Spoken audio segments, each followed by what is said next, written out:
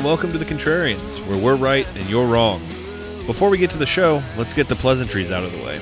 First of all, our website.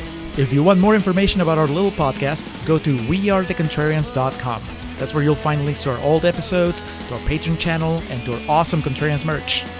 You can show your support by buying a Contrarians mug or a pillow. I like the laptop bags myself.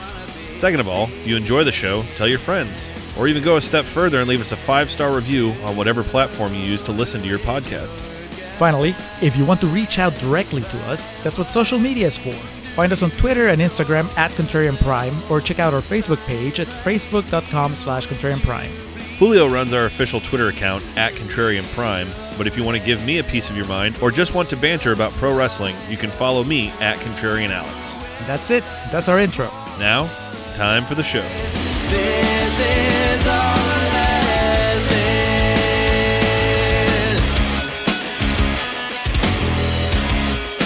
And we are recording for Contrarian's Corner for The Muppets Wizard of Oz. Hello and welcome back to The Contrarians, where we're right and you're wrong. My name is Alex, joined as always by my friend, my co-host Julio. Julio, we continue on with the Muppathon here this evening.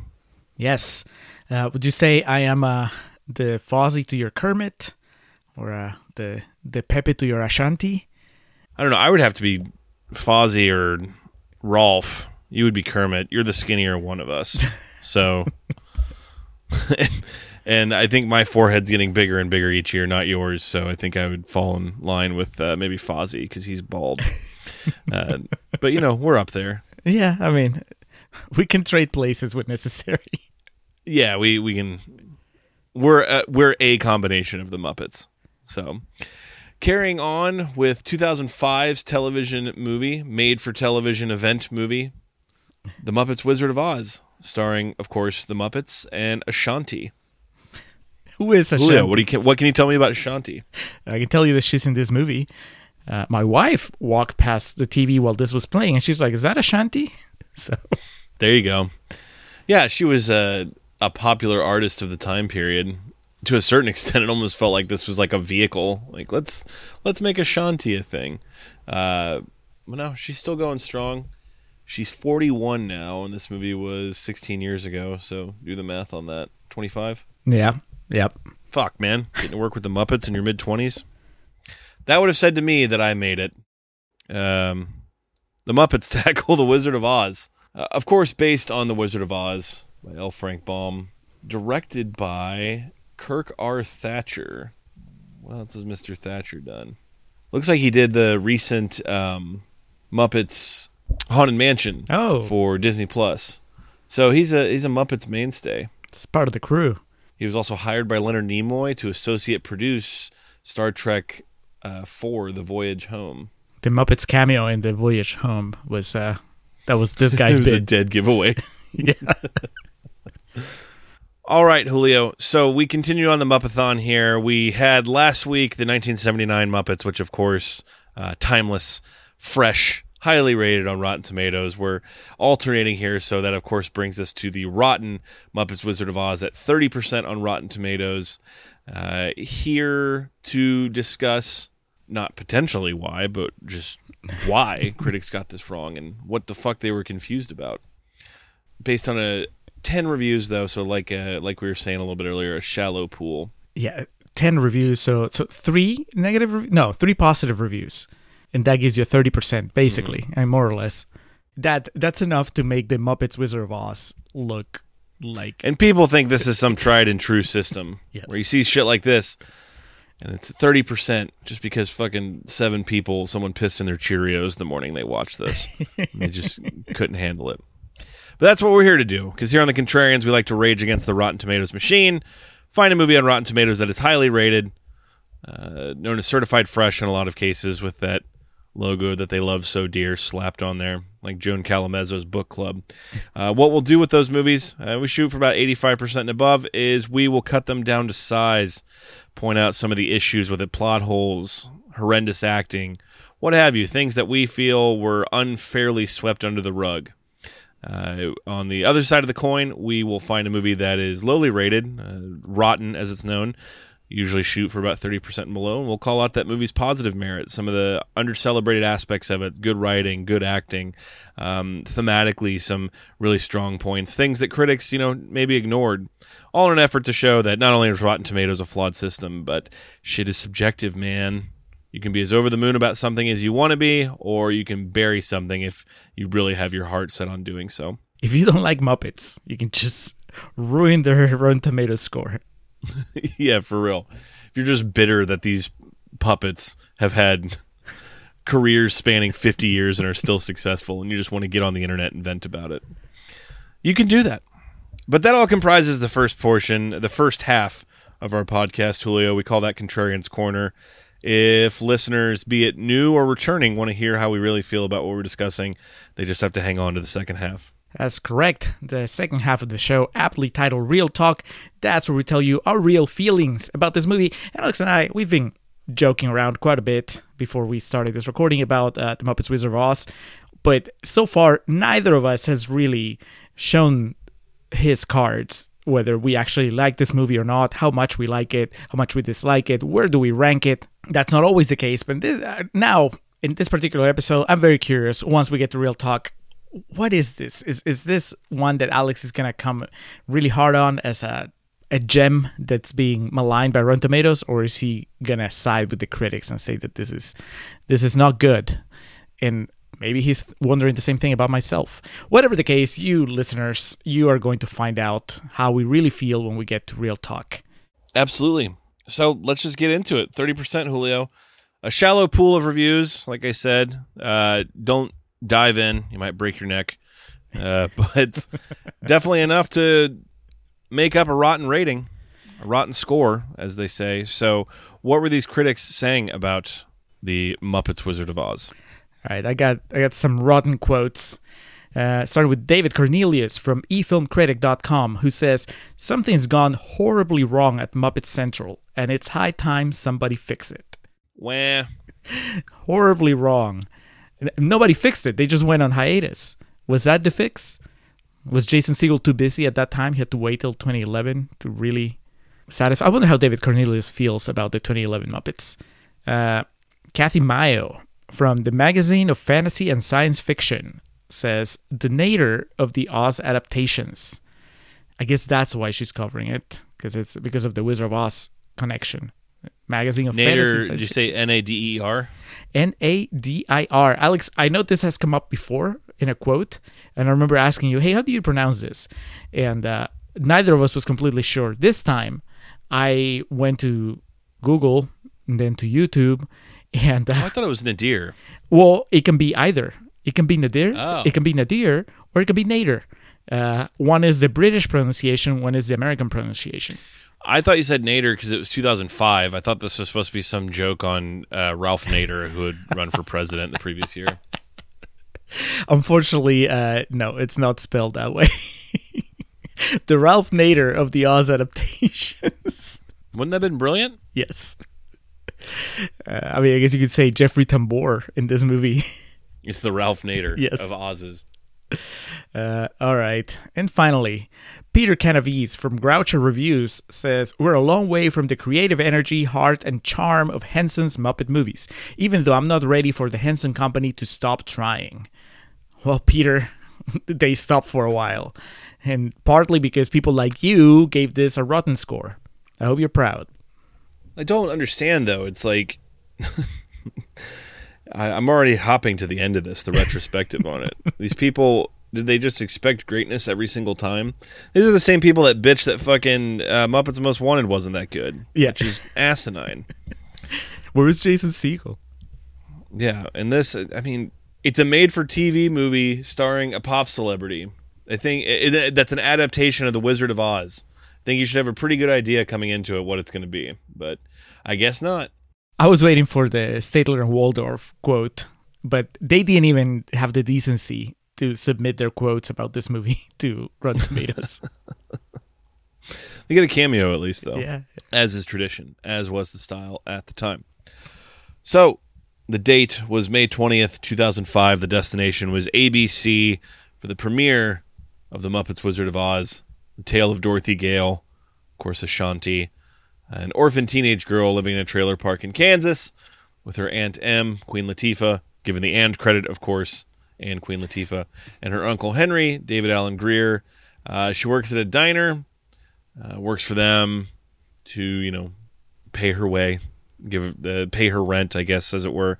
And she has dreams of grandeur, dreams of being a star and wanting to go and sing. And she's going to go audition to go on tour with the Muppets is the plan.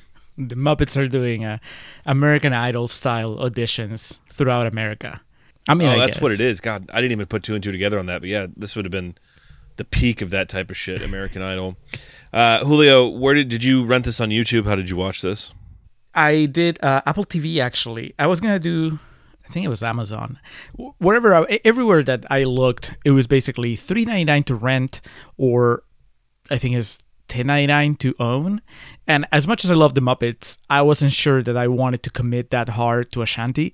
So I was like, I'm going to rent it. If I really like it, I'll buy it. And I ended up going with Apple TV because, like Amazon, I think it said $3.99 to rent on SD or $10.99 to own on HD. And that rubbed me the wrong way because I'm like, why wouldn't you let me rent it on HD? And Apple didn't say that. So I assumed that meant that Apple was letting me rent it on HD. And then I played it after renting it. And no, that was very much SD. So moral of the story, when they don't tell you it's HD, don't assume that it's HD. That's how Apple gets your money. Same thing happened here with YouTube. It was rent on standard definition, buy on high definition. I rented it, and now I'm not even sure that, I'm not sure that high definition is going to count for much because it was obviously a made-for-TV movie at a time where not everything was in high definition. I don't know if you remember, Julio.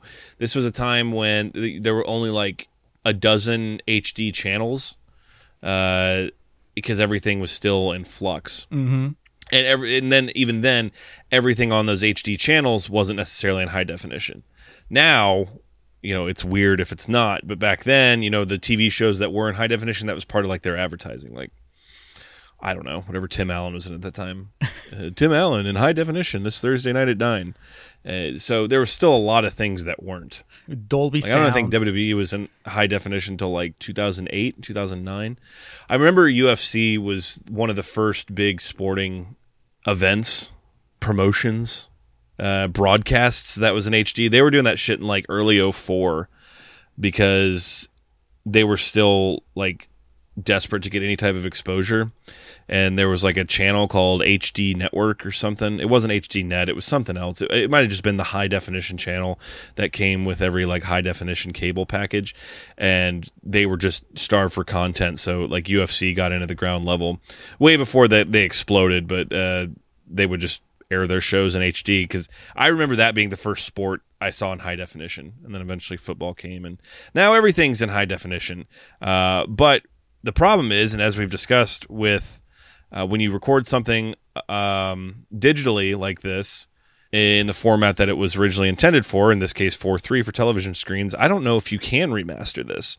You can maybe make the sound a little bit better and obviously the picture a little sharper, but it's not the same thing as having, film that you can go through and transfer and remaster. So, well, but do you think that maybe what this means is that this was shot on film? And then audiences just got the shitty, downgrade to just like, TV camera quality. But there's still like film out there of the Muppets Wizard of Oz. And this most certainly was not shot on film. So I respectfully will disagree. Quentin Tarantino loves film. So you don't think that was one of the clauses in his contract? I think he might just love the Muppets a little bit more. He was just like, all right, this is cool. Yeah, there's not a Blu-ray of it or anything. There is a DVD of it, but I don't know. Might be a lost cause looking for that shit. That and The Village. Well, that difference with that is the Village is one they're sitting on that they're going to have a Criterion release of eventually, and people will lose their mind. David Allen Greer. Do you like David Allen Greer? He is so fucking funny to me. And the opening here, it's just him being himself, very erratic and verbose, and ow, damn it, and getting in a fight with Queen Latifah. And it's a very small role he has in this, but I've always found him funny. Blank Man was a favorite of my childhood. So seeing him, I think the last thing I saw him in, like a movie I watched, was The Big Sick, when he was just like a cokehead asshole in that movie. And that left me with a bad taste in my mouth. So I was just glad to see him back to being his goofy self. It's funny because I know David Alan Grier. I like him. I always perk up whenever he shows up in a movie, but I don't have any strong memories associated with his career. So to me, like, I've never seen Blank Man, but I see him come up and I'm like, hey, it's that guy, and he's funny, and he was funny here. You're right. I mean, he trades blows, figuratively, with Queen Latifah, and he's still standing by the end of the movie. He knows when to be sassy and when to back off, and I just loved him. I mean, that combination, Queen Latifah and David Alan Grier, is so good that it actually makes you miss them ahead of time. You know what I mean? Because they're playing the aunt and uncle, so they're not going to be part of the story. They're there just for the setup and then for Dorothy to come back to at the very end. So it was kind of a shame that I knew that our time with them was going to be very limited, because I was really enjoying just that interaction, and to get that much enjoyment of a Muppet movie before the Muppets show up, that's a big accomplishment. So Dorothy dips out. She's going to go audition for Star Hunt, as the Muppets are looking for a backup singer. Queen Latifah doesn't want her to. She thinks she's got her head in the clouds, and this is really never going to go anywhere. She should just, accept what she has at the diner and stay there, while as David Alan Grier, her uncle, is very supportive. She has to stay and work to the end of her shift because, like we said, Aunt Em is not supportive, so she doesn't let her go early. When she shows up to the audition, she's a little late, about 5 minutes late, and whoever the owner of the building is kind of shooing her away while the tour bus of the Muppets is pulling out. She runs, and Kermit's there. He's the first one to answer. He's the first Muppet we see on screen, as it should always be. And she explains, hey, I came to audition, but I missed it. Here's my demo CD. Give it a listen and see what you like. And Piggy's trying to rush them along. And this is where we get Rizzo's line of him saying, how is it so hard to find a talented woman in America? It's something to that effect. And then he adds, how did the producers of Girls Gone Wild do it? That a lot, I don't know what it is. It's like, it's funny, but we're way more sensitive about things like that right now. And also Girls Gone Wild doesn't exist anymore. So when you hear that, and also the concept of Girls Gone Wild was like cool when I was 18.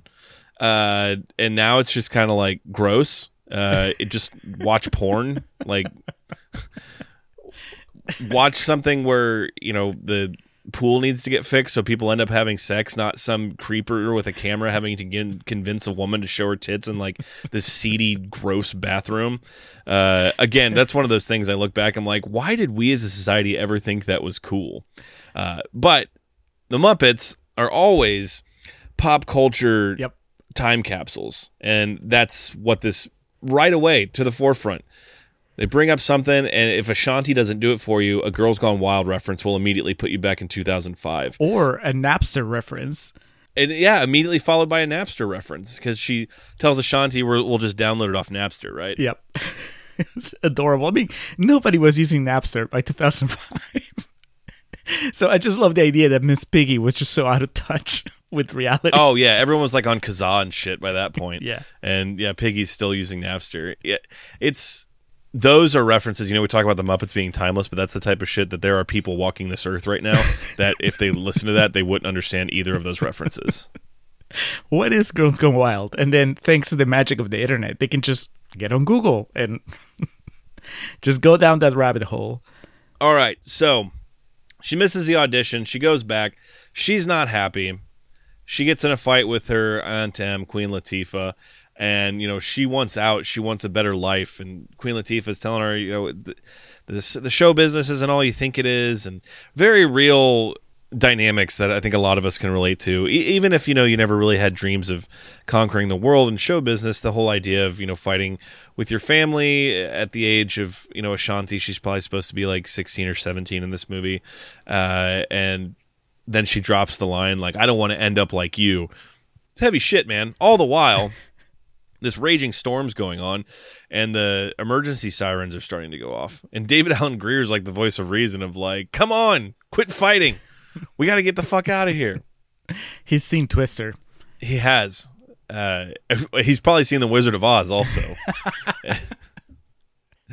So they run to the storm shelter of the trailer park, but Dorothy, excuse me, because she wants to get her pet prawn named Toto. And here's how dumb I am, how daft.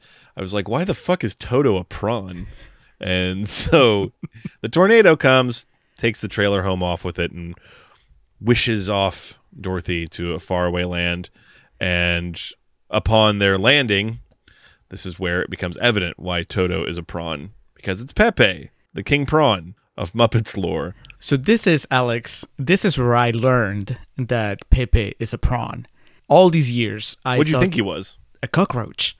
Because he has the multiple arms and the antenna. So I thought that he was, and I thought that was great. I thought that the Muppets were super inclusive, having a roach as part of their crew. I'm like, that's cool. Nobody else would do it. Nobody else would get away with it. But in my mind, I'm like, the Muppets, yeah, they'll take anybody. I mean, Reese's a rat. Sure, why not? Bring him. And the fact that on top of that, you know, he was, in my mind, a roach that thought himself a ladies' man. He was super sexy. Makes it even funnier. I mean, he's funny as a prawn as well. It still works. Yeah. Now, I don't remember. I've seen the Judy Garland Wizard of Oz once, a long time ago. Bored me to death. Please just call it The Wizard of Oz. You don't have to predicate it or preface it with the Judy Garland. Well, I don't want somebody that's like a big fan of The Wizard of Oz who's watched every adaptation or whatever, you know, be like, but which one? You know, the one that everybody's seen, the one that everybody loves. So I don't remember what the setup was there. I know that the basic beats of the story, but in that one, it's not like Dorothy was arguing with her aunt and uncle about wanting to go to the big city or anything, right? She's just out there, and then the tornado happens, right? Yeah, it carries her off to Oz. Yeah, see, so that already is such a major improvement, because I think that there's a lot more to it here, where it's not that she accidentally gets carried to Oz and whatever. It's like her traveling to Oz gives her an opportunity to fulfill those dreams that she couldn't fulfill when she was in, you know, our reality. And then the fact that she gets whisked to Oz because she makes the sacrifice. She sacrifices her safety to go save her pet. That's also something that, as far as I remember, is not part of the original story. So that was pretty cool. Already, minor tweaks to the story, already improving it so much more in this version. So we've arrived in Oz. Toto is Pepe. It all makes sense now. They begin walking and just kind of trying to figure out what the fuck's going on. And possibly my favorite pop culture reference, just kind of joke in this. Pepe breaks the fourth wall and tells the audience, start Dark Side of the Moon now. Julio, do you get that reference? Yes, because I've heard it before. I mean, I didn't remember it was The Wizard of Oz, but that's the Pink Floyd album, right? Is it like satanic verses or just mind control or what that you're supposed to hear when you play it backwards? Oh, no, that's not it at all. There's just been this urban legend for decades, way before my time, that it's if you press play on Dark Side of the Moon at the right time, it syncs up with the 1939 Wizard of Oz. Like the things that happen in it sync up to the music in that. Like referencing it in the lyrics? No, just kind of like the music, like, you know, the beats hit and shit like that. Oh, okay. Then yeah, I did not get it at all. I just wrote Dark Side of the Moon for the parents out there. That makes sense. I'm not a parent. I think it was a Beatles album that had the thing if you played it backwards. It was either telling you to kill yourself or something. I don't know. Urban legends, as they exist. Urban legend claims that if you play Pink Floyd's classic album while you're watching The Wizard of Oz, there's an incredible synchronicity. Okay. So there you go. I mean, at this point, how is that still an urban legend? That's pretty easy to do, to prove or disprove. Well, you got to remember, when this shit was first proffered, it was way before the internet existed and way before, like, there would be some fucking 6-year-old kid on YouTube doing it and getting $1 million to do so. So, great joke. That's why one of the reviews I read was that this movie is strictly for kids. It was like, in the first 10 minutes of it, there's multiple references that will go right over kids' heads. Yep. Leading into one in just a moment, but we get... one of the Wicked Witches gets killed, crushed by the trailer that comes in, the double wide. Okay, this is one thing I don't remember about the original. Were there 4 sisters? Were there 4 witches? No, there's at least from what I remember, we only see 3 of them, and Okay. they're not related, or at least the good witch is not related to them. The 2 wicked Okay. ones, I think, might be siblings. You never see all of them at the same time, and you never see. I mean, they don't look the same. They're not all Miss Piggy, for sure. Yeah, so they're in Munchkin Land. I was just trying to remember because I knew Glenda the Good Witch and then the Wicked Witch of the West, or is it the East? I don't know. I need to rewatch The Wizard of Oz, man. It's been way too long since I've seen that movie. But they're in Munchkin Land. The Munchkins are comprised of Rizzo and the other rats, and they meet the Good Witch of the North, who's Miss Piggy, and she explains to Ashanti, Dorothy, hey, the Wizard of Oz can grant you your wish of becoming a famous singer. So she gives her the pair of slippers from the Wicked Witch of the East, who, of course, is also played by Miss Piggy. So they begin walking the yellow brick road, and she's wearing these slippers, and she talks about how uncomfortable they are and says, is there a bus or something we could take? And Piggy just very curtly, you want to be a star, don't you? That I don't know why, but that made me laugh so fucking hard. Like I had to put down like my notepad and shit because I was just laughing almost hysterically at it.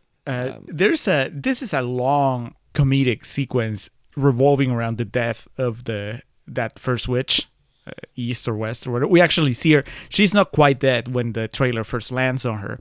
She manages to lift it up, and then it falls on her again and kills her. And it just goes on for a while because the rats first are celebrating, then they're afraid when she's still alive, then they celebrate again when she dies for sure. And Ashanti, at first she's going to help her, then she's grossed out. And it's all really funny, but I thought it was kind of edgy, I guess, in a way.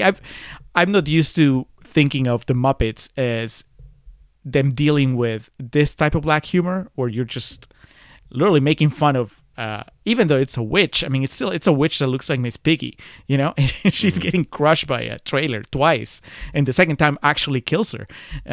It's unusual. I was happy that they were taking those chances. They were not sanitizing that aspect of the story, because in the end, no matter how you tell it, I mean, that's one basic element of The Wizard of Oz, which is that Dorothy accidentally kills. That's her debut in Oz. She murders. Well, I guess it's not murder. It's like manslaughter or witch slaughter. But she lands on a witch, and that's it. That's her big entrance. So they kind of like double down on that. We see her get crushed, and then she's grossed out by their shoes, which is also a good point. Like, would you ever wear a dead man's shoes, like just fresh off his corpse? Oh man, it depends on the situation. This one, no, but life and death type shit. Yeah, I mean, obviously, let's say you need shoes or you're gonna die, and the only available ones are the shoes of a dude that you just killed. And yeah, but in this case, yeah, I completely understood her reluctance, and I love that the other Miss Piggy, the good witch Miss Piggy, kept kind of addressing her and the audience and saying, look, this is how the story works, and if you want the magic, you have to go with the kind of silly things that happen in a magic story. So yeah, big fan of that. Almost as big a fan as me being a fan of Pepe becoming her agent. Yes, that happens pretty quickly. And he has like his cell phone that eventually turns out to be a candy dispenser. Do you remember I don't know, you might have been a bit too old for that, but like there was a time period where everything was like a candy dispenser, but it was specifically like a technology obsessed. There'd be like cell phones that had gum in it, or beepers that had gum in it, like mouses for your computer that were full of candy, that type of shit. Just strange waves we went through. At the end of the day, I realized all I really wanted was a Snickers. I didn't need all this fancy stuff. Snickers in the shape of a cell phone. Man, to be fair, you fill anything with gummy bears, I'm going to fuck with it. I'll be like, yeah, that sounds good. All right, well, this is The Wizard of Oz after all, and the Muppets certainly don't disappoint. We got to get our Cowardly Lion, our Tin Man, and our Scarecrow in the fray. Along the yellow brick road, along the journey, the first we come across is the Scarecrow, played by Kermit. We get a Passion of the Christ reference, which amazing. Probably is. isn't the most appropriate thing for a movie aimed towards kids because he's hung up like a scarecrow, so he's seemingly crucified. And this crow's like pecking away. He does just call it The Passion. He's like, did you see the movie The Passion? And the crow said, no, don't tell me how it ends. Which, that, fantastic. Come on, these fuckers that are talking shit about this movie, lines like that's the Muppets right there, man. You can take all your, purist shit and, cram it, because this is what I want when I watch a Muppets movie. Is the veil over it a little more fancy and fine-tuned than I would like? Yeah, a little bit, but we still get the Muppets jokes in here, the ones that we expect and the ones we love. Yeah, they get on it because the bird said that he actually prefers the birds. And it's like, who? I didn't even catch that. I mean, yeah, the kids are not getting any of that at all. That's just for the parents. And even so, like, I don't know, I would say a good chunk of the parents, would they even care that the bird is referencing an old Hitchcock movie? Like, he didn't say Psycho, he went to the birds, which makes more sense, thematically, but it's not as popular, I would say, as Psycho. But yeah, no, that's great. My only disappointment here, I don't know if you shared this, Alex, but we kind of mentioned it on the little Facebook preview, but Quentin Tarantino is third billed in this movie. So I spent the entire movie waiting for Tarantino to join the story, and I kept trying to guess who he was going to be. So I thought he was going to be the Scarecrow. So when Kermit was the Scarecrow, I'm like, that makes sense, because Kermit should be one of the main characters, but I was kind of bummed because I honestly didn't see Tarantino as either the Tin Man or the Lion. So my next guess was like, okay, I guess that means that he's gonna be the wizard, and ends up not being him. So did you have that experience of just kind of spending the movie waiting for Tarantino to show up? Yeah, definitely. And when he finally did, it was kind of well worth the wait, but I'm exactly like you. I thought even though I knew that if he had been like the Lion or the Tin Man, that would have been a meme that I would have seen a million times up until this point. But I still was like, who's he going to be? Or is he going to be like, one of the flying monkeys that backs up Miss Piggy? And I was like, maybe he does this crazy thing that it had flown under the radar for a decade plus. But then it made sense, though, that the star Muppets would play our supporting characters. Yeah, no, I was happy with how the casting turned out. But still, you can't help it. You see Tarantino third build. I mean, that silly me. I thought that meant that he was going to have a big part, not just a big cameo. So anyway, Kermit as the Scarecrow. Would you say that Kermit is the smartest Muppet? Not counting, the inventor. That I was going to say, yeah, because obviously he's the one. He's like the backbone, and he's also the. Yeah, you could call like Fozzie or Gonzo or something like that the heart of the Muppets, but Kermit would definitely be the brain. So I think that's fitting. Yeah, that's what I like, because from what I remember, the whole point of the Wizard of Oz is that they didn't need those things they wanted. They had them all along. So it makes sense to cast the smartest Muppet as the Muppet that thinks he needs a brain, but he already has the brain. He just wasn't aware of it. So I was pretty happy once they revealed that was going to be Kermit's journey. Yeah, it definitely made the most sense. And he just looks awesome in the Scarecrow outfit. I was just living here for the wardrobing on the Muppets. As we move along to the Tin Man, or as it's known in this, the Tin Thing, which was Gonzo, who was like in a watch station from Endor. When they found his little side station, I was like, what? That's immediately what it reminded me of Return of the Jedi. And they find him, and he's just been sleeping, and they wake him up, and he says a thing of, I must have froze up and shut down. And he's the Tin Man. He wants his heart. He wants Camila back. Home is where the heart is type thing. We also get another, I don't know if entirely for kids joke here, of Pepe's like touching his different switches and gizmos on him. He's explaining what they are. He's like, well, what are these? And he goes, those are my nipples. And then he just lets go and like terror and flees. He runs away and then runs past everybody, and they do the what was with that guy? With Kermit and Fozzie, who we'll meet in just a second as the Cowardly Lion, it's just basically them with costumes on. They like completely redid Gonzo for this. He looks awesome. Yeah, it's but recognizable as Gonzo. Yeah. Like his nose is different at first, and then he unscrews the old one and puts the new one on, which is the Gonzo nose. Yeah, I was a big fan. The nipple thing, it's somebody in the the letterbox quotes that we read on Facebook, they called it a horny Muppets movie, and I don't know, maybe my memory of what Gonzo is like in the movies has dimmed his sexuality. But now this is our second movie in the Muppathon, and once again I found myself, I guess, surprised by how hard they hit his relationship with Camilla.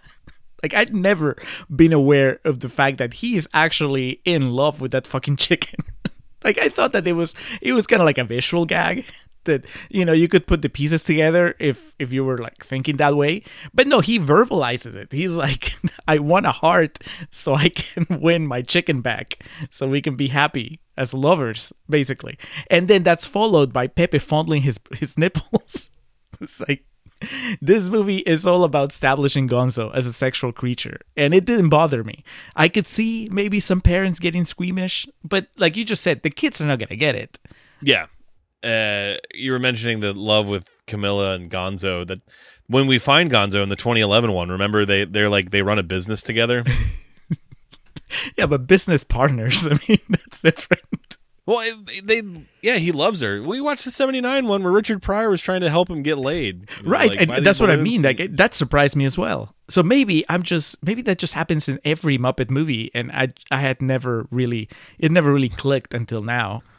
When you're, with older age comes a bigger appreciation for romance, so that might just be the thing. But we're off to see the wizard. We're off for a brain, a heart, and courage for the Scarecrow, the Tin Man, and the Lion, respectively. And then, I guess, the promises and trappings of show business for Dorothy.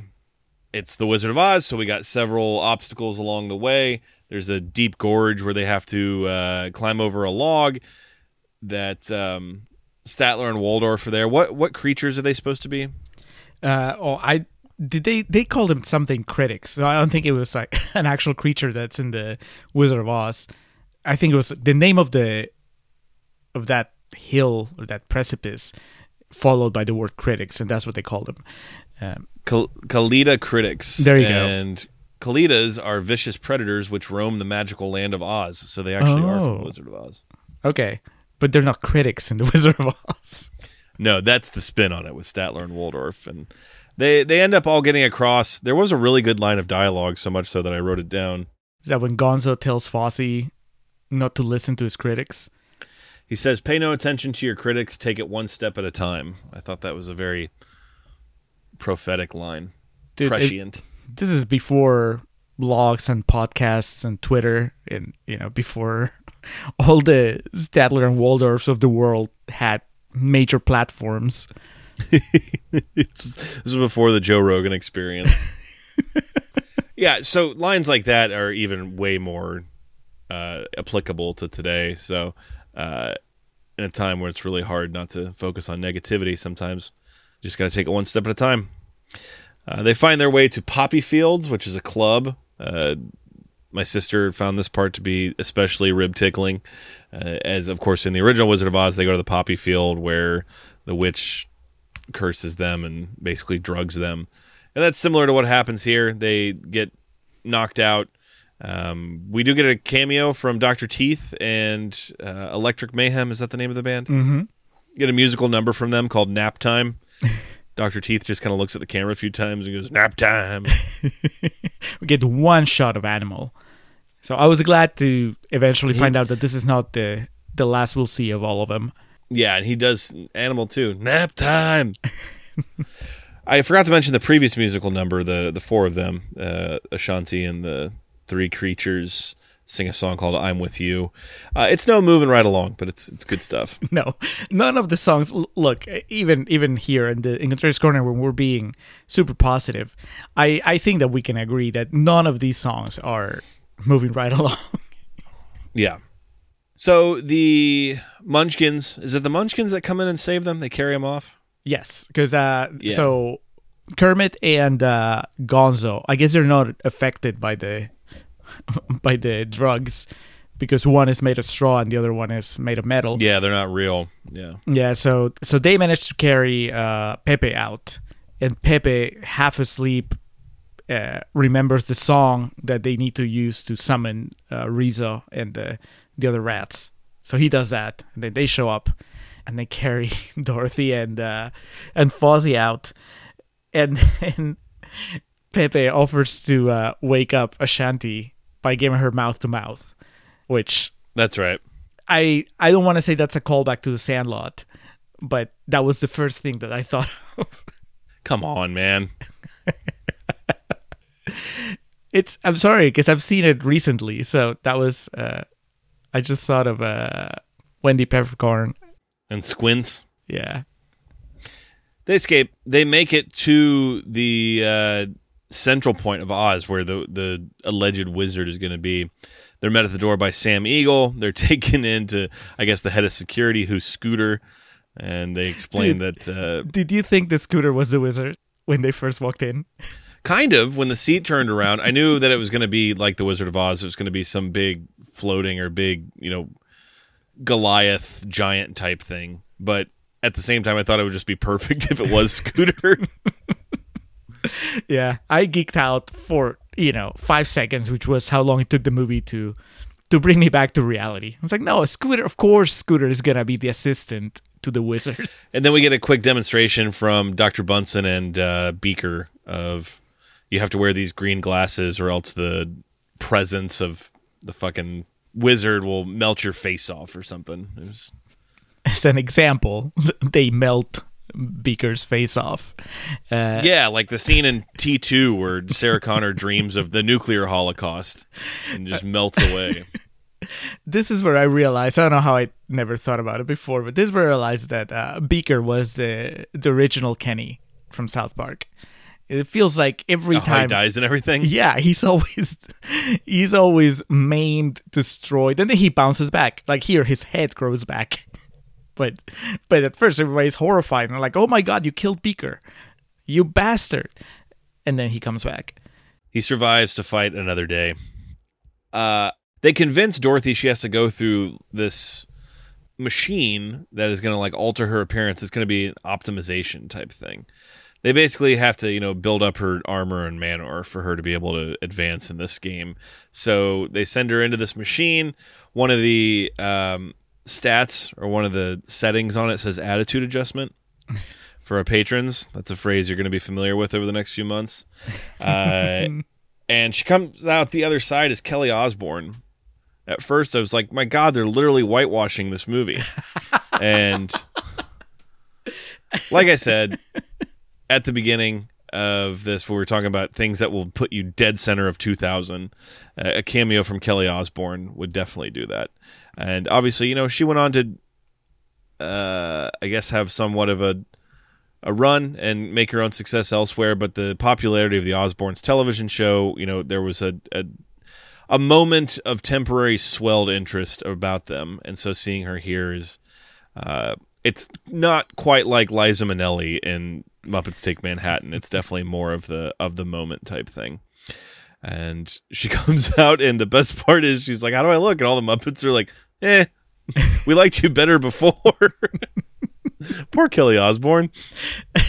I just loved that she was cool enough to basically play a gag at her own expense. She seemed to have a sense of humor about herself, which I've never watched the show. I never watched the Osbournes, so I don't know if that was her, if that was the thing.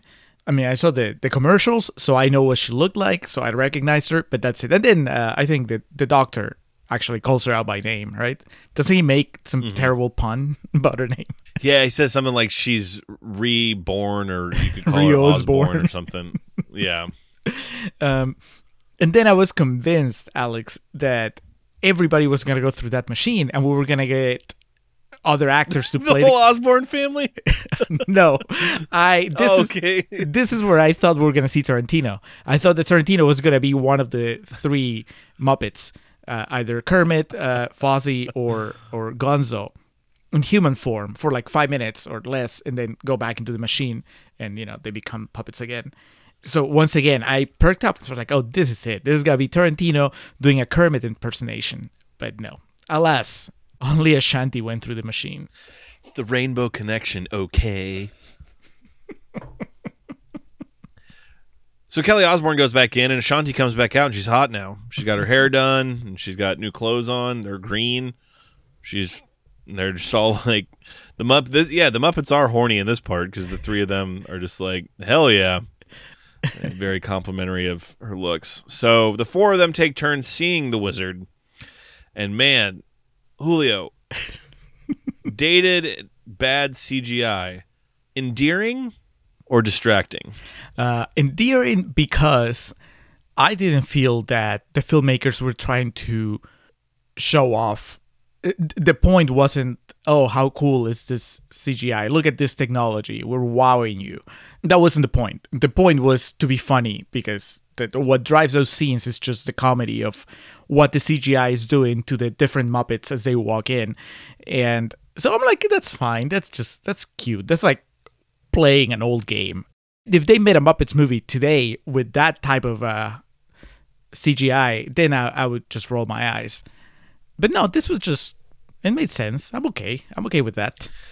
Yeah, at first it was kind of like, man, this really hasn't aged well. But then it kind of brought me this sense of warmth of like how over-reliant we are on that shit now, and how this movie kind of used it to a bare minimum just to kind of create this visual or this aesthetic that what it should be. CGI that's too realistic creates the uncanny valley thing. In this case, you're able to suspend your disbelief and be like, oh yeah, the wizard would be trying to create these distracting things. And also the technology there is going to be fairly primitive. It's not like he's going to be able to create Star Wars level CGI. So it all makes sense in the end. Yeah, I mean, in the world of that story, he even says it at the end that they're very easy to impress, the citizens of Oz. So yeah, he doesn't need to try any harder than that. And so he, one by one, distracts them, and basically Mr. Burns style has a pitfall that he just bottoms out, and they all go down. Where do they end up? It looked like the trash compactor thing of Star Wars, because it's just like they're surrounded by trash, and there's a chute that just drops them right there. You gotta talk about that chicken animation though, Alex, because I know we kind of touched upon it on the Facebook preview, but it was really one of the most out of left field moments for me. Like the wizard first is pretending to be a woman, but it's not a real woman. It's like clearly a giant special effect of a woman. And then in order to get Gonzo's attention, she slowly turns into a giant Camilla. And Gonzo is entranced by her beauty. I guess when you're a kid and you see this, you're like, it makes sense, because I'm sure you grasp on some level that Gonzo likes Camilla, and that's enough. It's like a giant version of that thing he likes. But then that's, I guess, the beauty of the Muppets is that it's always playing on two levels. I think at some point in this movie later on, somebody mentions that one of Ozzy's jokes works on two levels, and I instantly went like, that's the entire movie. That's every Muppet movie. Everything works on two levels. And here, of course, if you're a kid, yeah, it's just, it's a giant Camilla. So it's a big thing that Gonzo loves. And if you're an adult, I'm like, man, this is just so sexual. You turn a scantily clad woman into a giant chicken, and Gonzo is all in on it. It's how did they get away with that stuff? This aired on TV. On ABC, no less. On ABC. So before they all have the bottom fall out for them, the wizard tells Dorothy, if you get me the evil witch of the East, is that what it is? Yeah, the wicked witch of the East, excuse me, her magical eye, then I'll grant you your wishes. So they're off to see the witch and try to get this eye that she has. We get the biker monkeys crooning Ride of the Valkyries, which made me laugh. And eventually all the parts come together. We get a musical number, The Witch is in the House, with Miss Piggy playing the witch. Look out, the witch is in the house. The witch is in the house. She's hot. The witches in the house. This is my scene. Yeah, babe. This is my set. That's the best song of the movie, I think. Yeah, I would agree with that. And pretty easily takes everyone captive. They they dismember Kermit and Gonzo. They cage up the Cowardly Lion, and then they're going to buzzsaw Dorothy and Toto, correct? Yes. Yeah, because I guess she can't take the shoes off, and she wants the shoes, so she's just going to cut her legs off, I guess, in order to get the shoes. Yeah, that's pretty brutal. All kidding aside, I mean, forget about the giant chicken. That sight of Kermit getting torn apart, even though you know he's a scarecrow and he's not really dying, that disturbed me, and I'm an adult. So that's a lot to put on kids, and good for, good on the filmmakers for not, I guess, talking down to them. But it's Gonzo loses his head, and he's a robot, so he's gonna be okay. But Kermit, I mean, he's such a beloved creature, and to see him just, like you said, dismembered on the floor, that's heavy stuff. Fozzie outsmarts all of the biker gang, I guess as it is in this, and through his comedy, and just is like, hey, you guys like magic? It's like, all right, everyone bow your heads and close your eyes and give me the keys to get me out of here. And so as easy as that, he escapes, and he foils the plan with the buzzsaws and saves Dorothy and Pepe. And this is where we've mentioned the entire time, Fozzie helps with the escape. We get the showdown between Ashanti and Miss Piggy, and this is where we kind of pan out from what's going on to a Hollywood office, a boardroom, as it were, and Quentin Tarantino's got the storyboards up, and he's pitching how this fight is going to look to Kermit the Frog. And he's sweating, and he's extremely animated, and just outlining this most ridiculous, convoluted fight scene possible. And, it's so awesome to see. For Quentin Tarantino and the films that he's made, he's such an enigmatic filmmaker, and would probably say one of the better ones of our lifetime. And the problem with that is sometimes you get to a level of artistry where these people, Christian Bale, for example, and I understand he's not a director or filmmaker, but an actor, takes himself way too seriously. Like, you would never see Christian Bale do some shit like this. So with that in mind, Tarantino, his movies deal with very serious subjects, and it's been said that he's a bit unique and artistic in his approaches and his thoughts. So to see this, where he's literally just making fun of himself and portraying every parody of him and every thought that people think he could be like, every preconceived notion about him, it's awesome. It's maybe 2 or 3 minutes long in this movie, but it's definitely, for me, the highlight. There's the best part is when because Kermit keeps rejecting his ideas. They're too expensive, too crazy. And so at some point, Tarantino, I think that's when he takes his jacket off, and he's kind of like pacing back and forth, and he's like, okay, I can make this work. think. Yeah. He does the thing where he like puts his 2 fingers on his temple, like, I got it. Yeah, it was worth the wait, and it was not disappointing. So it's still weird that he got third billing, but I get it. So they figure out how the fight's going to go, and we go back to the movie itself.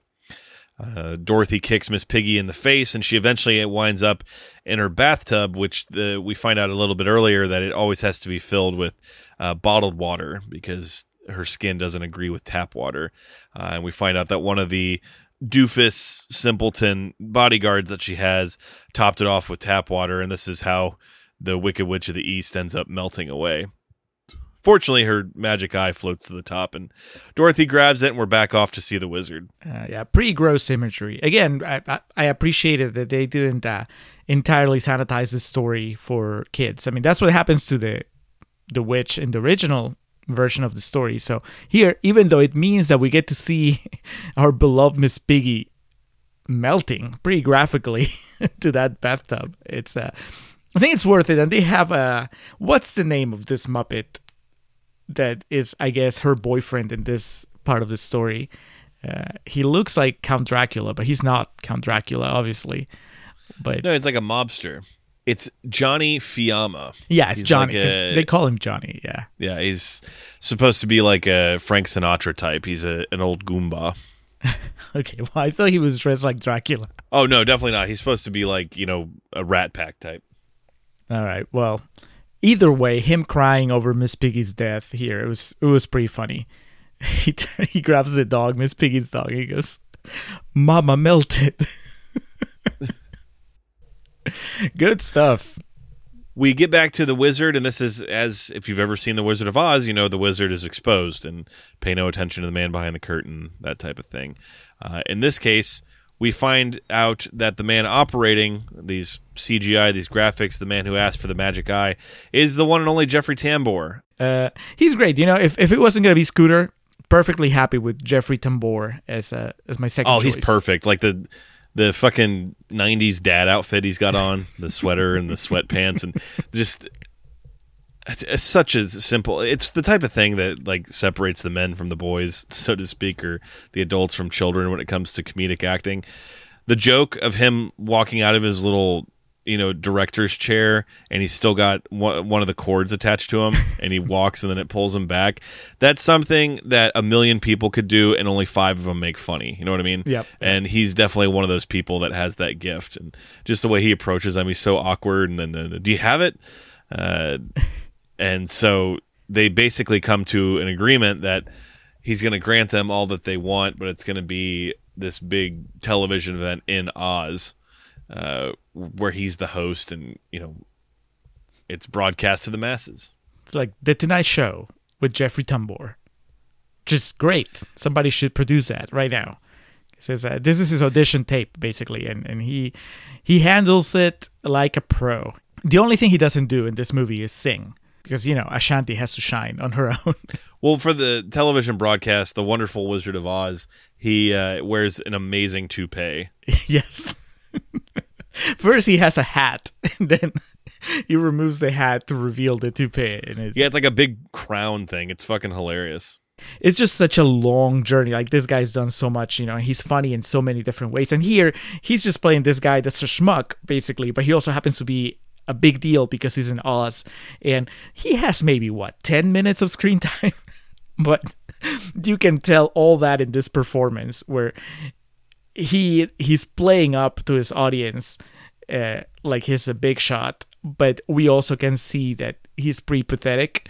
Like you were saying, you require a very specific set of talents to pull that off, and he does it perfectly while playing off Muppets, which not everybody can do.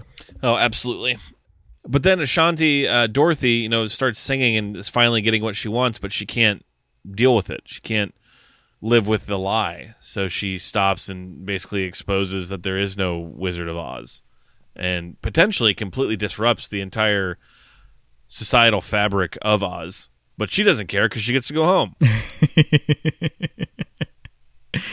I think that if anything, she cements Jeffrey Tambor's position there, because they it's one of those things where she forces him to make a decision. The citizens of Oz, that is. Now that our eyes have been forcibly opened to this lie, do we just keep going with it, or do we rebel? And clearly, it's too much work for them to rebel, so they're just gonna stay complacent and just like, all right, so he's not a real wizard. It's okay. He's still a good guy. It's definitely a case of, a win-win, because she clears her conscience, but at the same time, the people of Oz are just like, we don't care. He's smarter than all of us anyway, so let's just keep living the way we're living. Yep. So we head back to Munchkin Land. It's basically just a layover on the way back to Kansas as Dorothy returns home. How long you reckon she's been gone for? I know time passes differently in Oz. Assuming they're going by the same rules as the original movie, because the original movie is like an overnight deal, right? The original movie does that thing where she wakes up and it was all a dream, supposedly. Mm-hmm. So that was only a night, an evening. Here, it seems like it was long enough for them to put up posters, like missing posters. Have you seen this girl? So maybe 48 hours? Do you think it was longer? It's a pretty quick turnaround. I think it would be like a week. Those posters, a small town like that, you can't get a turnaround on construction paper like that. Yeah, but this is Queen Latifah we're talking about. That's true. She could make it happen. But whatever the case, she returns back to the diner, has a quip about, you need help with the lunch rush or, something fun like that. And then one of them goes like, "What are you wearing?" yeah. They're both elated to see her. They explain that she has a visitor, and it's fucking Kermit there. He says, we listened to your demo tape. We love it. We'd like you to go on tour with us. And she says, I'd love to, but I realize I need to stay here now, and that she's not ready to leave Kansas. But this is where Aunt Em, Queen Latifah, realizes the importance of it and encourages her to go be with the Muppets and on their touring show. And, now's the time. You've got the tools. Go make it big for yourself. So they never question where she was. I just realized that. We all get caught up with the happy ending. You imagine your niece has been missing for, let's say, a couple days after a hurricane. You're worried, sick. You think she's dead. And she shows back up, dressed like she's been partying.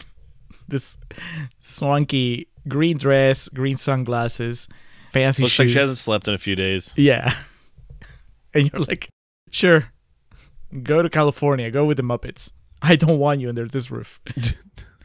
Yeah, that was cool. This is where it really pays off that they set up this story to be a little more complex than the original Wizard of Oz, because in the original movie, it's like we're saying, she gets whisked to the land of Oz just because, and then all she wants to do is get back. So it's not about her trying to leave a small town, about her wanting to be a superstar or anything. But here, because they added that element, when she comes back, she has that little bit of plot development, the character development, where she realizes that she doesn't really want to be a superstar. She just wants to sing. And then once she's come to terms with that, then of course we get Kermit to really offer her a job to be a superstar. And then it's Queen Latifah's turn to grow as a character and let her go. That's all that kind of stuff. It's just, it doesn't happen in the original movie. It's such an improvement. It's such a gift, I guess, for the story of the Wizard of Oz to evolve for modern audiences that way. So I don't get it. The people that don't like this movie, that whoever called it the worst of the Oz adaptations, what are you talking about? This actually does something with the story. So, granted, I haven't seen The Wiz, and I know there was a lot of Wiz references that obviously went over my head, but still, as far as I know, The Wiz doesn't have Muppets, so this one's automatically better. And then we close out with It's a Good Life, which, according to my sister, was an Ashanti song. Not entirely sure about that. I mean, it definitely was after this movie. Oh, yeah. I'm inclined to believe that just because it was clear that the Muppets parts were dubbed over it. Hollywood magic, man. Just Jeffrey Tambor magic. Sometimes they take their thumbs off and we just all can't believe that's happening. That's so good. He's like, I did this and everyone thought it was amazing. And the Muppets are like, oh my God, that's amazing. All right. Well, that brings us to the end of the Muppets Wizard of Oz. An allegedly rotten entry in the Muppets filmography. Alex, are you ready for real talk? I am. Let's move it along. And then, just as Dorothy and the Wicked Witch charge at each other, bam! Blowout fight scene. The gals whip out these huge samurai swords, and they just tear it up. I'm talking kung fu. I'm talking walking on walls. I'm talking explosions everywhere. I'm talking Oz in flames. Burn, baby, burn. You digging it? Well, yeah, that sounds a bit violent for a family film. Okay, cool, okay. We pull back on the fight scene. No explosions, no burn, baby, burn. All right, less kung fu. Yeah. But instead, what we have, are you ready? Yeah. You ready? Yeah. Morphing. And we are back. But before we get into real talk, we're going to get into PP, our patron pitch. This is where we let our patrons know what they can expect on their patron feeds, and we also let non-patrons know what they're missing out on. This month, like we mentioned last episode, we have 2 brand new QVRs. Alex, you're going to be doing a video review of The Devil's Candy, and I will be doing a review of the documentary The Most Hated Family in America. Know nothing about it, so look forward to just recording my reactions before, during, and after I watch it, and you'll do the same with The Devil's Candy. Also, later this month, we'll have a Patreon-exclusive episode, courtesy of our patron Jamie Russell. He demanded we do Carlito's Way, the Brian De Palma Al Pacino reunion, I guess, after Scarface, which I've never seen, and I think you said you saw maybe once a long time ago, Alex? Yeah. Awesome. One of those I think I just watched in college once and never revisited. Probably didn't appreciate it or absorb it as necessary. Yeah, it's got to be one of those Dead Alive things where you have an idea. I hope it's better of than that. Right. Yeah, scrap that. It's got to be better than the Dead Alive experience. Hopefully. And then, of course, standard stuff. We have the cutting room floor segments where we give you all the stuff that we cut out of the episodes for time, usually. We also have our pre-recording notes. And, of course, Contrarians After Hours. Our spin-off show where we talk about other things that we've been reading, watching, listening to, playing. Alex, what are you bringing to Contrarians After Hours this time? I saw Metallica over the weekend. A very, very, very substantial bucket list thing for me. So I'm going to be talking about my experience of seeing Metallica in concert in Arlington, Texas. Nice. What they played, how the show came across, the demographic of the crowd. Just, I'll set up the whole scenario for everybody. But yeah, that was a fairly big deal for me. So I'm excited to recount it to you and our faithful patrons. Love it. On my end, I finally watched the very last episode of Schitt's Creek. My wife and I have been working on it since the snowpocalypse from earlier this year. Was it late last year? Yeah, beginning of this year. Whenever it happened. Yeah. We were all snowed in. We started Schitt's Creek. We plowed through, I don't know, the first 2 seasons maybe, and then we've been chipping away at it throughout the year. Finally finished it. Have thoughts. Posted a couple things on Twitter. I'll tell you about it. And then I also watched the latest Lin-Manuel Miranda movie on Netflix with Andrew Garfield. It's called Tick, Tick, Boom. It's a musical about the life of Jonathan Larson, who's the guy who wrote and directed, the guy who originated the musical Rent, which, you know, is something that we've touched upon briefly early in our Contrarians careers. So we talked about the horrendous Chris Columbus adaptation of that show. But anyway, Jonathan Larson, a bit of a tragic story. He spent years trying to make it in Broadway and then finally gets a hit on Rent, and the night that Rent opens, I think he died. Oh, Jesus. The musical, Tick, Tick, Boom, is actually a musical that he wrote before Rent. And it's a musical about the making of the musical that he wrote before Tick, Tick, Boom. It sounds more complicated than it really is. I'll tell you about it in detail in After Hours. But anyway, Tick, Tick, Boom, Schitt's Creek, and Metallica in the year 2021 in Arlington, Texas. You have that to look forward to, patrons, along with all the other stuff that I listed. So if any of that sounds like it's worth your time, patreon.com/Contrarian Prime. Check our tiers.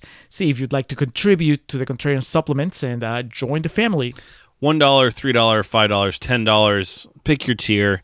If you're listening to this right now, if you're a returning listener and you haven't already, just give it a shot. You know you want to. $1 will open up Pandora's box. It'll be a key to the castle for you. You'll get basically a tour of everything that we have to offer over there. And then maybe after the $1 pledge, you think to yourself, man, I need to have them cover a specific movie. They really need to talk about stealing Harvard. So I'm going to penny over a few more dollars and make sure that I make stealing Harvard a part of Contrarian's canon. It's just going to be a slippery slope, but we're going to be there to hold your hand through it the whole way and guide you along.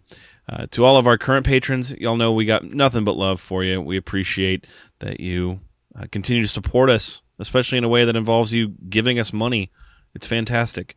If you have any questions about it, be sure to reach out to us. We'll be sure to get back to you. And by we, I mean Julio, since he operates our Twitter. But check it out. Contrarians Supplements. Yes. And now, the car bomb. The Muppets Wizard of Oz, 2005. Did you feel transported at all, Julio? I felt like I was back in my parents' house in Kyle, Texas, right before I went off to college, watching this movie. not quite, because I think like we established during our Doctor Who movie episode, the whole special event television, it was not a part of my life the way it was. I'm sorry. I didn't mean this specific movie. I just meant the time capsule that this movie represents.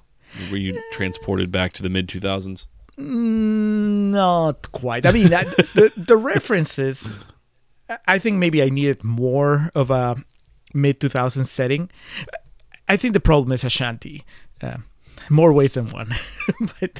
but mainly in the sense that I have zero connection with Ashanti, so I don't. Yeah. You know, if it was Britney Spears leading this movie, I would tell you absolutely yes. That transported me to a time.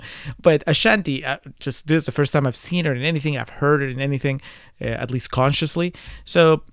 Yeah, I think that's the biggest thing, because Tarantino is kind of like the Muppets. He's timeless, so you can put him anything else. So he's the second biggest element. Jeffrey Tambor, same thing. You know, he's all throughout decades of entertainment. And then the Muppets are the Muppets. So what I have that really anchors this movie in the 2000s is, you know, Napster, Girls Gone Wild. What else is there? Yeah, you've got Napster, Girls Gone Wild, the whole American Idol motif that surrounds it, with the thought of the traveling show that you audition for. Kelly Osbourne. There you go. That's another one. That's a big one. But yeah, it was a grab bag of mid-2000s things. It was a grab bag of items from my senior year of high school. And you know me. I'm a whore for nostalgia, so I was a big fan of that. Not to say that carried the movie. I mean, we'll just get into it. Analyzing the plot of this is going to prove fruitless because it's the goddamn Wizard of Oz. So we'll have to go about a different way of critiquing or reviewing this, as it were. But, of course, it's based on The Wizard of Oz by L. Frank Baum, from the publication date on that story, May 17th, 1900. Talk about timeless. Jesus. Screenplay by Deborah Frank, Steve Hayes, Tom Martin, Andrew F. Goldberg, and directed by Kirk R. Thatcher, who, looking over his Wikipedia directing credits, he really just is a Muppet mainstay. Done a lot of work with the Muppets. Looks like some other kids' projects, some music videos. No feature-length films to his credit, aside from anything Muppet-related. God, what an awesome career that would be to have. Just pretty much work with the Muppets. Every now and then you do your indie passion project, this like really hardcore movie about, I don't know, drugs and addiction. Steve McQueen, you keep making your depressing shit. I'm just going to make the Muppets over here all day long. All that positive energy aside, this movie still has a 30% rating on Rotten Tomato. We already discussed the big reason for that is the small conglomeration of reviews. Still, 30%, so people are going to see that and think it sucks. But that means there are some people that had something nice to say. 30% of the people had something nice to say about it. So what were these critics saying, Julio? All right. Now, these are some fresh quotes from the Rotten Tomatoes website. Have Kevin Carr from 7M Pictures, who says, "When you dig down and actually find and watch the new Muppet material, some of the magic is still there." I mean, how far did he have to dig down to find this one? Like we said in the first half of the show, yeah, you can't get it in 4K Blu-ray, but it is streaming. It's easier to find than Dead Alive, so they're not hiding it. I think you just not so much dig down as just kind of look around for it. Charles Cassidy from Common Sense Media says, "Raucous Muppet spoof of a classic, Tweens and Up." Tweens and Up, do you agree, Alex? Too much for the kiddies? No. Like with any Muppets movie, that's... I was thinking about this during the first portion. the phrase Pixar humor gets attributed to kids movies that have jokes for parents in them and whatnot. That I didn't realize until we were just talking about it. And that should be called Muppets humor. Like that's the MO. That's what they were. It was a show and a series of movies that you could take kids to and they would love. And also, if you're reasonable as an adult, a parent, you would love it too. Mm-hmm. So no, it's still the Wizard of Oz story. If you say that, that means then the Wizard of Oz kids can't watch that. There's elements of it that are going to be a bit too much for them to comprehend, but it's colorful. There's, different animals and creatures and things like that. So no, I don't think that there's really anything for this in this movie that would be not for a child. Not even when Kermit is torn apart by the biker gang? Maybe in the moment, but then he gets put back together. And there's plenty of kids movies. Yeah, there's plenty of kids movies like that where something intense happens, but it's rectified. Yep. And then finally, Marianne Johansson from Flick Philosopher says, it's not on par with the Muppet movie madness of old, but it's darn close. Is it darn close? I was about to say, I don't know if I'd go that far either. I think I'm a happy medium in between some of these things that you're reading. Yeah, I think I'm around that myself. This is... Talk about the effect of that green splotch. All these years into doing this podcast, and it still kind of colors my expectations going into a movie. Of course, I didn't know that we were working with, 10 reviews, because I didn't start looking up the quotes until after I'd seen the movie. But I started this, and I'm like, man, this is, at 90 minutes, it's still going to be a slog, because I expected it to be bad. Like I had a pretty good idea of what a bad Muppets movie would be, even though I've yet to see one. Because I'm like, yeah, what happens if just the cameos and the pop culture references are just not bad? Because I've seen movies like that. Like I would say maybe half, if not more, of the modern animation movies are that. They're just bad, lazy pop culture references, and meta humor that doesn't work. And so I'm like, I was just not arguing, but I was having a discussion about this. You know what movie you just described that I think was so lazy and just flat out sucked was Monsters vs. Aliens. Never saw it. That's a shame. I thought your dramatic pause was going to be like, I gave that movie 5 stars. No. I was pausing to make sure I had the right movie because, I haven't seen it. But it's not good, but it's exactly what you were describing. Continue. Yeah, it's sad because I like Shrek well enough. I even like the second Shrek. But I feel that it started this trend of, what it's funny is to make references to other things. Pop culture references and the fucking Matrix and I don't know, American Idol even, But even here, on something like, on this Muppet movie, and we both agree it's a lesser Muppet movie. But when they make those references, for some reason, it's just a Muppet magic that it doesn't grate on my nerves, and I don't find it lazy. I just find it amusing. Maybe it's because they've been doing it for so long. I'm like, it doesn't feel like a cheap shot, like it's lazy. It just feels like that's them. And so, anyway, I went in with low expectations, and then I kept laughing, and I was laughing, and when it was over, Kelly asked me how it was, and I was like, it wasn't great, but I laughed a lot. And she goes, well, you're incredibly biased when it comes to the Muppets, so it doesn't surprise me. So maybe that's it too. I mean, I don't know. How did you find yourself laughing a lot during this movie? And do you think that it's partly because you love the Muppets, so in a way you're gonna cut them a lot more slack? I mean, kind of. I don't know. Obviously, I can only assess my thoughts and judgment to a certain extent. Yeah, I mean, I was laughing. I was fully cognizant the whole time that it was a weaker entry. At no point in this did I confuse this for like the 79 Muppets Take Manhattan or the 2011. Like at no point was I thinking it was on that, but it's like ice cream, man. Like chocolate ice cream. It's or whatever flavor you like. Pizza. There are definitely ones that are better than others, but even like not that good still has parts of it you're like, hell yeah. Like the cheese that curls around the crust, fuck yeah. Or pepperoni, or I don't know, people use sex for this analogy all the time too, but even when it's bad, it's pretty good. Well, I was about to quote Dan Fogler. Sex. It's still sex. Sex. So with that in mind, it's still funny when Piggy delivers lines very aggressively. I wasn't kidding in Contrarian's Corner. I laughed very hard when she aggressively turned around to Ashanti and said, "You want to be a star, don't you?" When she was complaining about having to walk. I thought that shit was hilarious. And, oh man, there's a part right at the very end. I like missed whatever the following line of dialogue was. I missed some of Queen Latifah's speech about, you know, going to Hollywood because I was laughing so hard when she turns down Kermit and he's like, "Okay," and then he's like talking to himself and he walks off camera and you hear him say, "There was that other girl that was okay, I guess," like just talking to himself about, you know, yeah, that was it in Nebraska. I mean, that shit's fucking funny, dude. The Muppets are always going to bring something to the table that I will enjoy. You know, we're not to the point of giving scores to this movie yet, but it's not enough to carry it to make me say like this is great. I don't think I think 30% is very misleading in terms of a score for it to have on Rotten Tomatoes. For my first time watching it, the novelty was there of seeing this made for TV movie.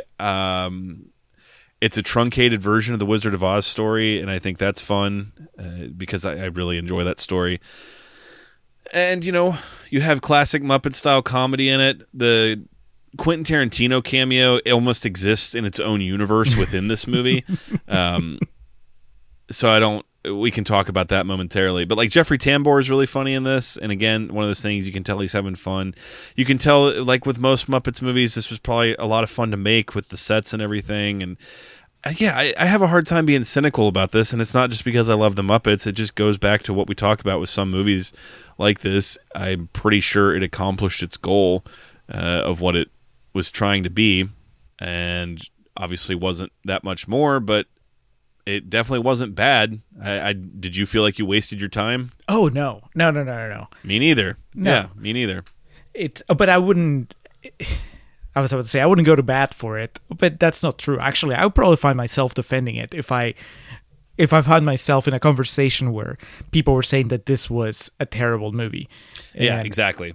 I don't think that's it, but I would say, hey, I watched it beginning to end and I laughed a lot. Yeah, I wouldn't, if it was a Muppets discussion, I wouldn't go to bat for it up against the heavy hitters that we mentioned, or even like the Muppets Christmas Carol. But if someone just flat out was saying this movie sucks and is bad, I'm like, well, that's not true either. It is what it is, and it's not great, but it's certainly not a bad movie.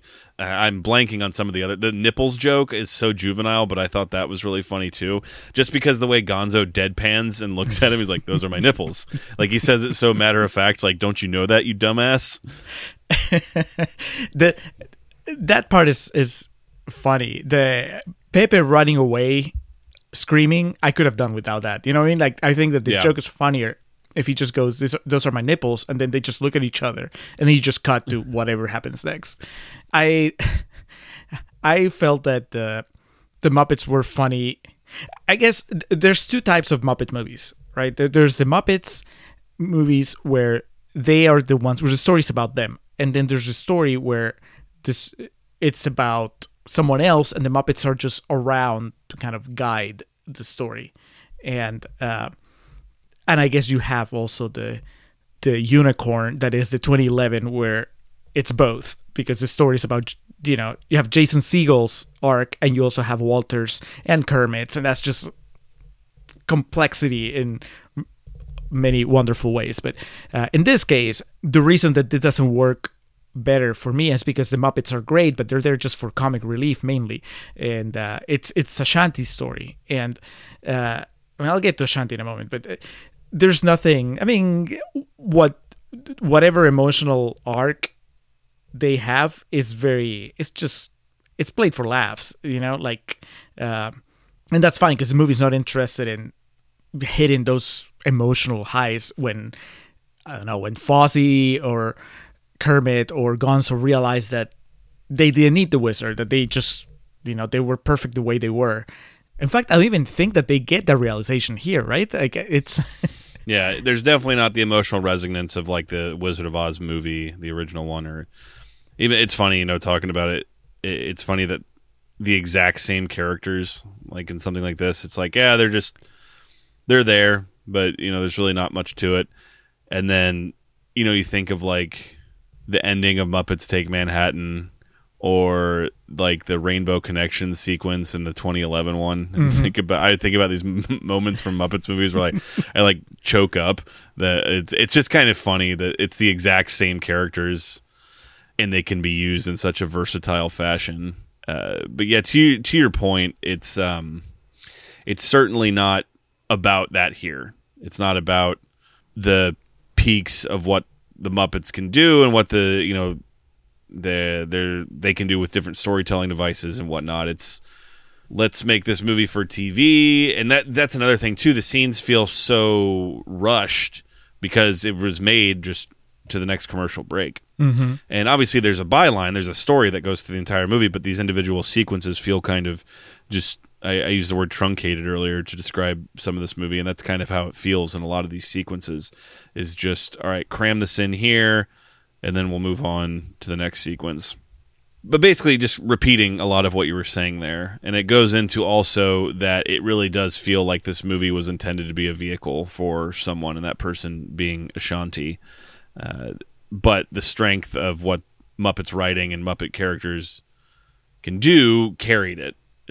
Where, man, if this had just been like a live action Wizard of Oz movie, and I don't know who the hell else you would have cast, and was written as this vehicle for Ashanti, then it might be that 30%er that we're talking about. That's the one where Tarantino plays the Scarecrow.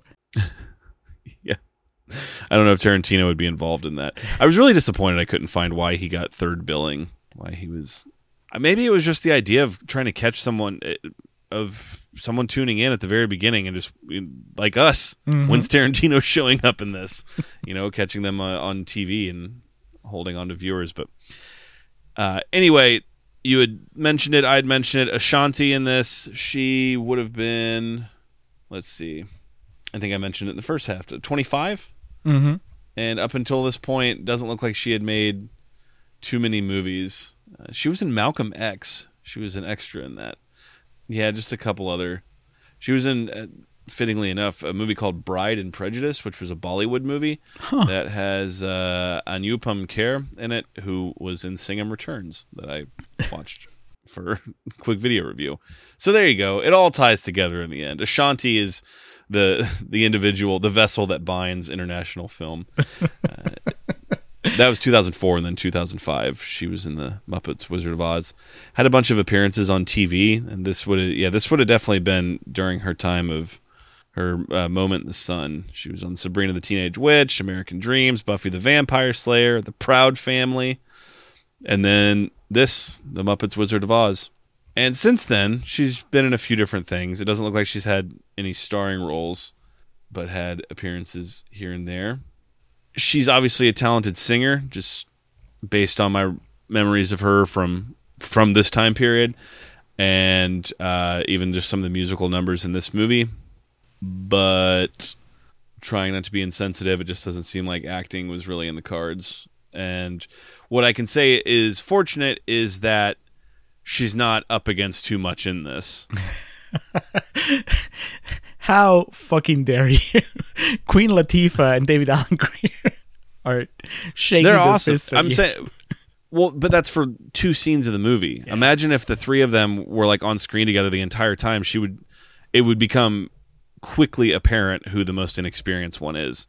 I feel the movie, the way it was crafted, did a decent job of not putting her in any position to really get blown out of the water by another actor. I think so, but at the same time, I felt that she was fine in the scenes with live actors, and the more the movie went on, the more I became convinced that the problem was that she wasn't comfortable with the Muppets. She always felt like, like what we were talking about with Tarantino. I don't know if it was in Contreras Corner or the Facebook thing, but that he felt like he was getting late. Things are blending together. Yeah, but it was when he was talking to Conan about just talking to a Muppet, and you forget that it's not a real being, and you just, get into that. And when I was watching her in this movie, I was watching Ashanti interacting with them, I got the impression that she was always extremely aware that she was surrounded by puppets. And it's something about the way that she looks at them or the way that she delivers the lines, but it doesn't. She's the only human in most scenes, so she stands out in a bad way. Like, she's not completely meshed together with the environment. So even like the songs, which you would think would be her. I mean, she's a good singer, but the first song that they sing all together when the gang's finally together, and you have Kermit, Gonzo, Fozzie, Pepe, and Ashanti, and they're just walking down the road, whatever that song is that they sing. Now we are in the right direction, and I see all our dreams coming true. Yes, anything is possible when I'm with you. I'm just so sexy. Wow, a shrimp that shimmies. All right, it's unflappable. Troubles are hoppable. It's also logical. We'll be unstoppable. Kashmir is washable. Anything is possible when I'm with you. It just felt like her movement was the most awkward out of everybody, and the other four are puppets. You would think that they would be the ones that looked weird and jerky, but it's her that when she was dancing, there was something about the way that she moved it. I kind of that got into my head early on in the movie, and I just couldn't get it away for the rest of it. Man, she's not comfortable around them, which, I mean, it's possible, that's it, and that is something that maybe it's just not fixable. If you're building this movie around Ashanti, well, you can't recast Ashanti, which means that you just have to do what you can and just live with the fact that your protagonist in a Muppet movie is somebody who doesn't really seem to believe that the Muppets are alive. So I think that maybe Ashanti at least would have been better off by just being surrounded by humans all the time, even if those humans were more seasoned actors than she was. It's extremely interesting. I was just thinking back in my head as you were describing that, and I can definitely see where that's coming from. It's a fair take, fair point, fair call out. But how did you feel about her ending? I mean, were you invested? Because she's the the heart of the movie. Like, she gets the arc that nobody else does. No, I really wasn't invested in too much at any point in this movie. I went into it, not expecting too much. About got what my expectations were, but the laughs were bigger than I was expecting them to be. But at no point was I really pulling for her, so to say, or kind of wondering if it was going to all pan out for her. It definitely seemed like a paint by numbers movie. That aspect of it felt the most aimed towards kids, of how predictable it was and how everything happened as you think it would in a movie. So yeah, and again, just to compare it to other Muppets movies, the 2011 one, for example, at no point in that movie there were points when it was like, oh fuck, are they actually going to pull this off or not? That type of thing. And Muppets Take Manhattan, I remember the first time watching that, just wanting Kermit to get out of the bout of amnesia that he has. Mm-hmm. So, but there's nothing wrong with that. There's nothing wrong with a movie like this. That, again, it's the whole idea of it. No one fucking paid for this. You don't pay for ABC. It's not like someone went to a movie theater and watched this. It is a perfectly serviceable television original movie. It's so I don't understand where the outrage comes from. You get what you pay for, and in this case, you didn't. So take it. I couldn't find anything on the budget for this. I looked at my usual places, but then went elsewhere to try to find information on it. I really couldn't find anything. It's a movie, so I imagine it was a few $1 million. Mm-hmm. It was very predictable, so I couldn't find myself getting emotionally enveloped at any of it, but that didn't really bother me. Yeah, it was the same for me, and I think part of it was just that I couldn't really keep track of what the movie was saying about her dreams. You know what I mean? Like, she gets back to Kansas and she tells Queen Latifah that she realized that, what's important is singing, not singing to become a superstar, but just singing, that she had rediscovered the pleasure of singing. But we never see her do that in the movie. You know what I mean? It's not like Yeah, and I was kind of curious of where that idea came from too. Like you would think seeing like this massive fraud manipulate people would make her want to spread her genuine gift or something. I don't know. yeah. There's nothing in her adventures that leads to her going, yeah, I really don't want to be like a big deal. I just want to be go back to waiting tables in Kansas. It's not even that Jeffrey Tambor's journey suddenly shows her what she could become. I mean, that's nothing, that doesn't really happen in the movie. It's also the way it's framed. If she said, like, I just realized that, family is what matters and I just want to be here with my family, that would make a lot more sense. Yeah. And even then, I would tell you, it's not like she misses them during the movie. She never mentions She them. doesn't bring them up one time. Yep. Like, she gets the eye and she'll be like, hey, maybe I can use this to check on my aunt and uncle, just see how they're doing. Nope, nothing. She doesn't think of them at all. So that was hard. And then, I guess I can buy the Queen Latifah thing a little better. But it's still, now this is just me applying extreme logic, but because she goes like, yeah, no, you know what? You can go. I'm like, what changed? Just that she was gone for, I don't know, 2 days, a week, whatever. And now that she's back, I guess Queen Latifah actually says it. She's like, not having you made me, I guess, rethink this whole thing. But yeah, overall, it's weird because I wasn't kidding, Gonzalez Corner. I like that they added that element of, Dorothy actually wants to get out of Kansas. But then the way that she gets out of Kansas doesn't really, it doesn't work out. And then when she comes back, she can have some sort of reckoning with her experiences. But they don't really do that. So it's almost like I wish that they just stuck to the original version, which is like, it's not like she has dreams of escaping.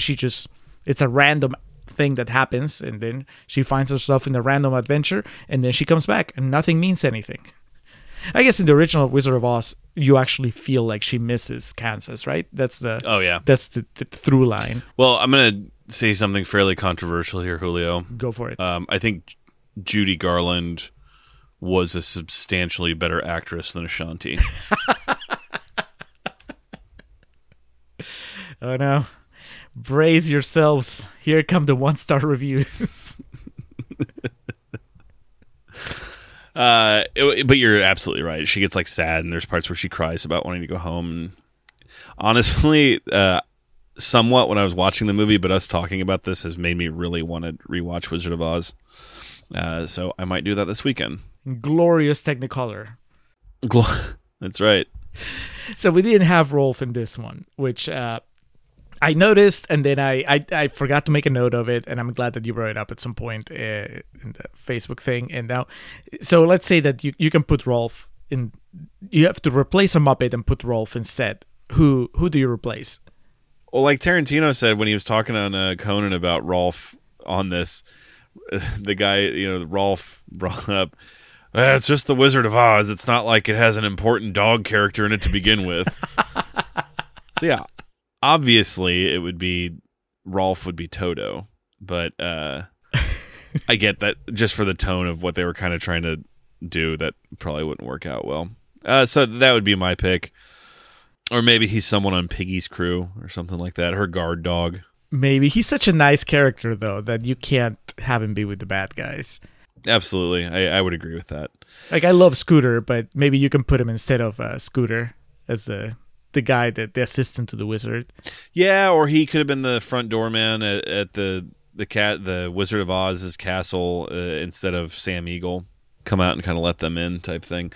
But I don't know. I think my expectations going into this, and not from a perspective of like it was lowly rated, it's just like I said, you can only expect so much from movies like this, like TV movies. And I don't know. I guess that's just also a byproduct of me being raised on things like this, movies that were made for TV, and then understanding at like an early age, like 13 or so, that, okay, this does not mean movie like the way driving to the movie theater and eating popcorn there means a movie. It's just something to help pass the time and be fun. So the fact that my favorite Muppet wasn't in this didn't really detract from it for me at all. It's I'm confident we got more Rolf in our future, so I think I'll yes. be all right. Well, now here's the other one. If you had to replace Tarantino with a different filmmaker for that that scene with Kermit. Vincent Gallo. Jesus Christ. I'm kidding. I don't know. Who would have been a big cheese at that point in time? And who would be fun like that? I mean, it was 2005, so Scorsese was ramping up for The Departed. I don't know, man. That's. Do you have one in mind? Actually, I thought PTA just because we were just talking about him. That was the first thing I was going to say. Yeah, the problem with Paul Thomas Anderson is he's not anywhere near as visually accessible in terms of like operating your brain as Quentin Tarantino is. John and Jane Q. Viewer, the average moviegoer, they could not tell you, they could not pick P.T. Anderson. If he was standing with us, the three of us, the average moviegoer would not be able to point out which one he is. About Noah Baumbach. Fuck off. But they'd be able to tell because his PTA's watch would be nicer than ours. But there you go. But especially, mid 90s up until that point, Tarantino was so out there. I don't know, and obviously I mean that from a mental standpoint, but also he was constantly in the public eye way, way more than he was in the past 15 years. He seemed to be on TV shows all the time, promoting whatnot. And that's the kind of the thing. I think after Pulp Fiction, he got out there doing press junkets, the award circuit, talk shows, SNL, those types of things. And he really enjoyed it for that brief period, up to about 10 years time. And then since then, he's just been, I think he's a classic case of, I did that and I don't really have interest in, being that public of a figure anymore. So I think this coming off the heels of Kill Bill, and like I said, people know who he is. And especially because, let's say that 10-year block where he was really accessible to the public, 5 of that was just about the controversy of, the shocking nature of his movies. Mm-hmm. And then it came around to, this guy's kind of intelligent and kind of a charming guy and charismatic in his own way. So to see him in this, and I think this is why alone the scene with him is what I would recommend people check it out for. Because one, you get the fourth wall, whatever, the meta, whatever thing you want to use to describe the humor here of breaking away from the movie and going to this boardroom discussion about what's going to happen in the movie. And kind of like, when we were talking about the 79 one with the whole screenplay thing that they have throughout it. Mm-hmm. But on top of that, it's Quentin Tarantino pitching to Kermit the Frog. That's funny right away. Right, that shit's funny immediately. And then he's got these storyboards, and he's like when Tarantino, when they did a caricature of him on The Simpsons, how like frantic he was and whatnot. And did you ever see Norm Macdonald's impression of Quentin Tarantino? No, I can't imagine it. Oh, dude, it's amazing. It's one of the only things I remember Norm doing, like a skit on SNL, because he was the Weekend Update guy. But he's like in a director's chair, and he's got the hair like Quentin Tarantino, and he talks about I'm an artist, okay, and it's so fucking funny. So it's kind of like a mix of all these impressions that people do of Tarantino, and like the whole joke about how he's pitching these hyper violent things like went right over my head. I was just so infatuated with how he's sweating and just erratically moving back and forth and pitching this. And like I said in Contrarian's Corner, it's true for how different he is and how unique he is. For him to do something like this that shows that he does have a sense of humor about himself. I mean, clearly, look at the climax of Once Upon a Time in Hollywood. He's a man with a sense of humor, but to be able to kind of make fun of himself like this, it's really endearing. And I'm ashamed of myself that being such a big fan of his, it took me 16 years to see this. I thought it was hilarious. All right, Julio. So we've deep dove the Muppets Wizard of Oz. I challenge you to find a podcast on the internet that does a more comprehensive breakdown of this movie. And that's the thing. It's not treated like it. It just really feels like it's kind of a nothing entry in this, in the Muppets zeitgeist. Which this is where it gets to the part where we give our scores on it. That's kind of true because the peaks of the Muppet franchise are so much greater than what this is. Yep. But at the same time, it's not bad. And until I'm proven wrong, I haven't seen something in the Muppets franchise that's bad. It's just things that are less good than the great stuff. Does that make sense? Yeah, that makes perfect sense. I am torn on my score, so I want to hear yours first. C+. The laughs were great. The movie looks cheap, and that's a natural byproduct of being a made-for-TV movie. And especially at the time period, if you weren't going to pay big bucks for CGI, it was going to look bad. You were going to have giant mnemonic stuff on your screen. And so it doesn't look good. It looks cheap. Some of the audio mixing is really bad, but it's funny. The novelty of seeing Kermit, Fozzie, and Gonzo as, the Scarecrow, the Cowardly Lion, and the Tin Man is great. I had a great time. If it was on TV again that I was in a room in, I'm not going to turn it off or leave the room, that type of thing. I'm not going to go out of my way to buy it or own it, but it's perfectly fine for what it is, and that's why I give it a C+. Yeah, I was between 2.5 stars and 3. I'm going to go with 2.5 because it really... The big flaw in this movie is Ashanti, and I think that maybe if I was an Ashanti fan, then I would bump it to 3 stars because it wouldn't matter so much that how successful she is or isn't at interacting with the Muppets. I would just be watching it for her, and I would just get a kick out of it. I mentioned Britney Spears before, and that would be something that would definitely up my interest. Because as a pop star, Britney Spears, is somebody that I can identify more as like, oh yeah, that brings memories. And so, we watched Crossroads. That was part of the appeal. And so... I'm sorry, that was the appeal. Yes. Well, Samantha Wait, no, from Sex Dan and the Aykroyd's City. her dad, right? Yeah. Dan Aykroyd, and then Gamora was there. Justin Long. Captain Pike. Yeah, no, there's some good stuff in there. Just making a case for Crossroads over here. Always, anytime that we can. So yeah, 2.5. I love the Muppets. They make me laugh a lot, but there's a lot of Ashanti here, and I wasn't really digging that part very much. So yeah, if it had a different pop star, then I probably would have geeked out a little more, and that would have taken it over to 3 stars.